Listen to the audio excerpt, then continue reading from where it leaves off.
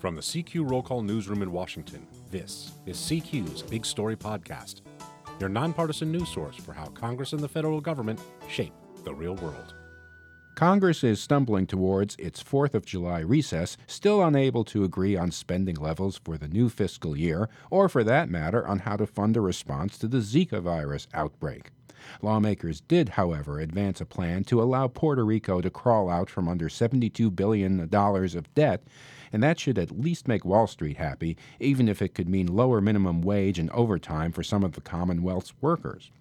I'm Adriel Bettelheim with CQ Roll Call, joined by CQ Economics and Budget Editor Jane Norman. Now, maybe I'm oversimplifying, but Jane, it seems a little tone-deaf to keep punting on a public health threat like Zika, but take care of hedge funds and other bondholders. Well, certainly members of the Senate were angry and frustrated and upset on both sides at the failure of the Zika spending bill, which was wrapped together with another appropriations bill. And what happened with this bill, sometimes it's a little difficult to understand the Senate's arcane procedures, but the Senate was taking a vote to try to move this bill forward. This conference report actually is what it is, toward a final vote. And this is something called cloture, and they need 60 votes for cloture. Well, this is difficult because neither party has that number of votes in the Senate. So in that sense, it failed. The bill failed. They couldn't get it to move forward. That means that all of this argument and effort that's been going on about Zika since February, it was February when President Obama proposed the first relief package for Zika, $1.9 billion, is now we don't know. We don't know what's going to happen. Senator Mikulski, the top Democrat on the Senate Appropriations Committee this morning, told one of our reporters that there's nothing going on. There's no more negotiations going on. So it looks like they will go home for the 4th of July recess with exactly that circumstance you described. The thing is, this wasn't just about money. It was about more than money. It was about policy writers in the bill. For example, money in the Zika bill would not go to family planning clinics like Planned Parenthood under the way the Republicans wrote the bill. Democrats objected strongly to that. Senator Reid said it was the most irresponsible legislation he'd seen in many years in the Senate. It was also about how the bill was paid for. Part of it was paid for with offsets, part was not. There are members who just do not agree that emergency money should be used and added to the deficit. They believe that if you're going to add money to spend, you got to cut it someplace else. This is a familiar pattern, especially in a year with an election, a lot of partisan sniping. You take one issue, like Zika virus, and then you lash it together with military construction, with veteran programs. Pretty soon you have a big bill, a big package that has a lot of things that lawmakers actually care about, but also points of contention.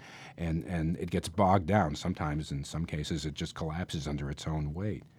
The government is using money in the meantime that was approved for this year, plus an extra $589 million that the administration moved over from Ebola and other infectious disease accounts to do the Zika virus work.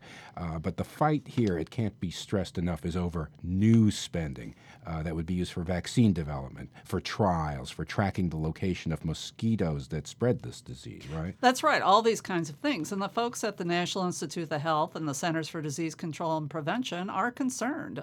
They say that this lack of action right now on Zika is dealing a significant blow to their response plans. These two organizations, which are the nation's major public health agencies, were supposed to get $706 million from the Zika bill, which totaled $1.1 billion. And at this point, it's on hold, and they don't know when that money is going to be forthcoming. You're right; they do have the $589 million that was reprogrammed, and that is being used now. But it can't go on forever, and we have a new fiscal year coming in which they would need new funds appropriated as well for Zika. Speaking of that looming new fiscal year, given the general lack of momentum on the 12 individual spending bills that fund the government each year and the breakdown over policy riders on the Zika bill, all signs are now pointing to a stopgap spending bill just to get us past the elections. Maybe some of the acrimony dissipates. But your team's reporting this week says even that stopgap would also be problematic for the anti-Zika efforts.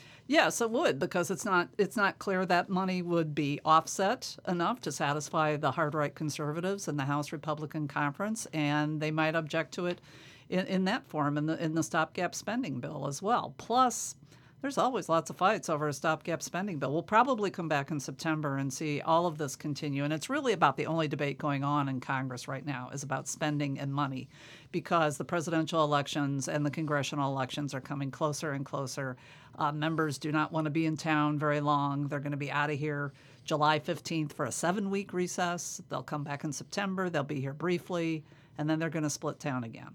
Against this backdrop, the Senate did do something. They do appear poised at this point to pass a Puerto Rico rescue bill that will put the island under an oversight board. Both parties this week lobbied members to support the bill, even though many think it's barely sufficient. But it seems the passion over the prospect of Puerto Rico defaulting is minimal compared to the way that the lawmakers get worked up over government spending, even a small amount. No, that's right. I mean, and there's a lot of emotion attached to the Zika thing. Senator John Cornyn brought onto the Senate floor photos of a baby with a birth defect caused by the Zika virus, and it's a very frightening prospect. Even though there are no locally transmitted cases of Zika in the continental United States yet, it is becoming a huge problem in the territories, and especially in Puerto Rico. Speaking of Puerto Rico has a lot of cases of Zika already, and the summer is here, and the mosquitoes are growing, and it just seems really certain that this is going to be a problem this summer. Over in the House, we saw Democrats continuing to disrupt proceedings during a pro forma session. This is pretty much where they just gavel in and gavel out. They're continuing to demand gun control votes. This really threw the chamber in a tizzy before they left for the 4th of July recess. They left a week earlier than Senate. How is Speaker Paul Ryan going to restore order after the break, or is he? Well, that's a good question. The Speaker said yesterday on the radio in Wisconsin that he won't tolerate another sit-in. So we're all wondering, what does that mean? What does that mean that the Republicans will not tolerate another sit-in by the Democrats?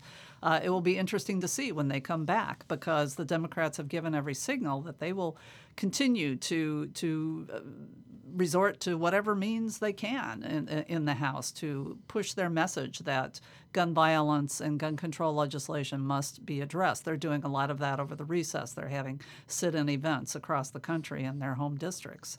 So we don't know what will happen, but certainly it will be very interesting to see. CQ Budget and Economics editor Jay Norman on the mess that is the appropriations process. I'm Adriel Bettelheim. Thanks for listening. You can subscribe to this podcast on iTunes and Stitcher, and you can find all of our podcasts at rollcall.com/podcasts.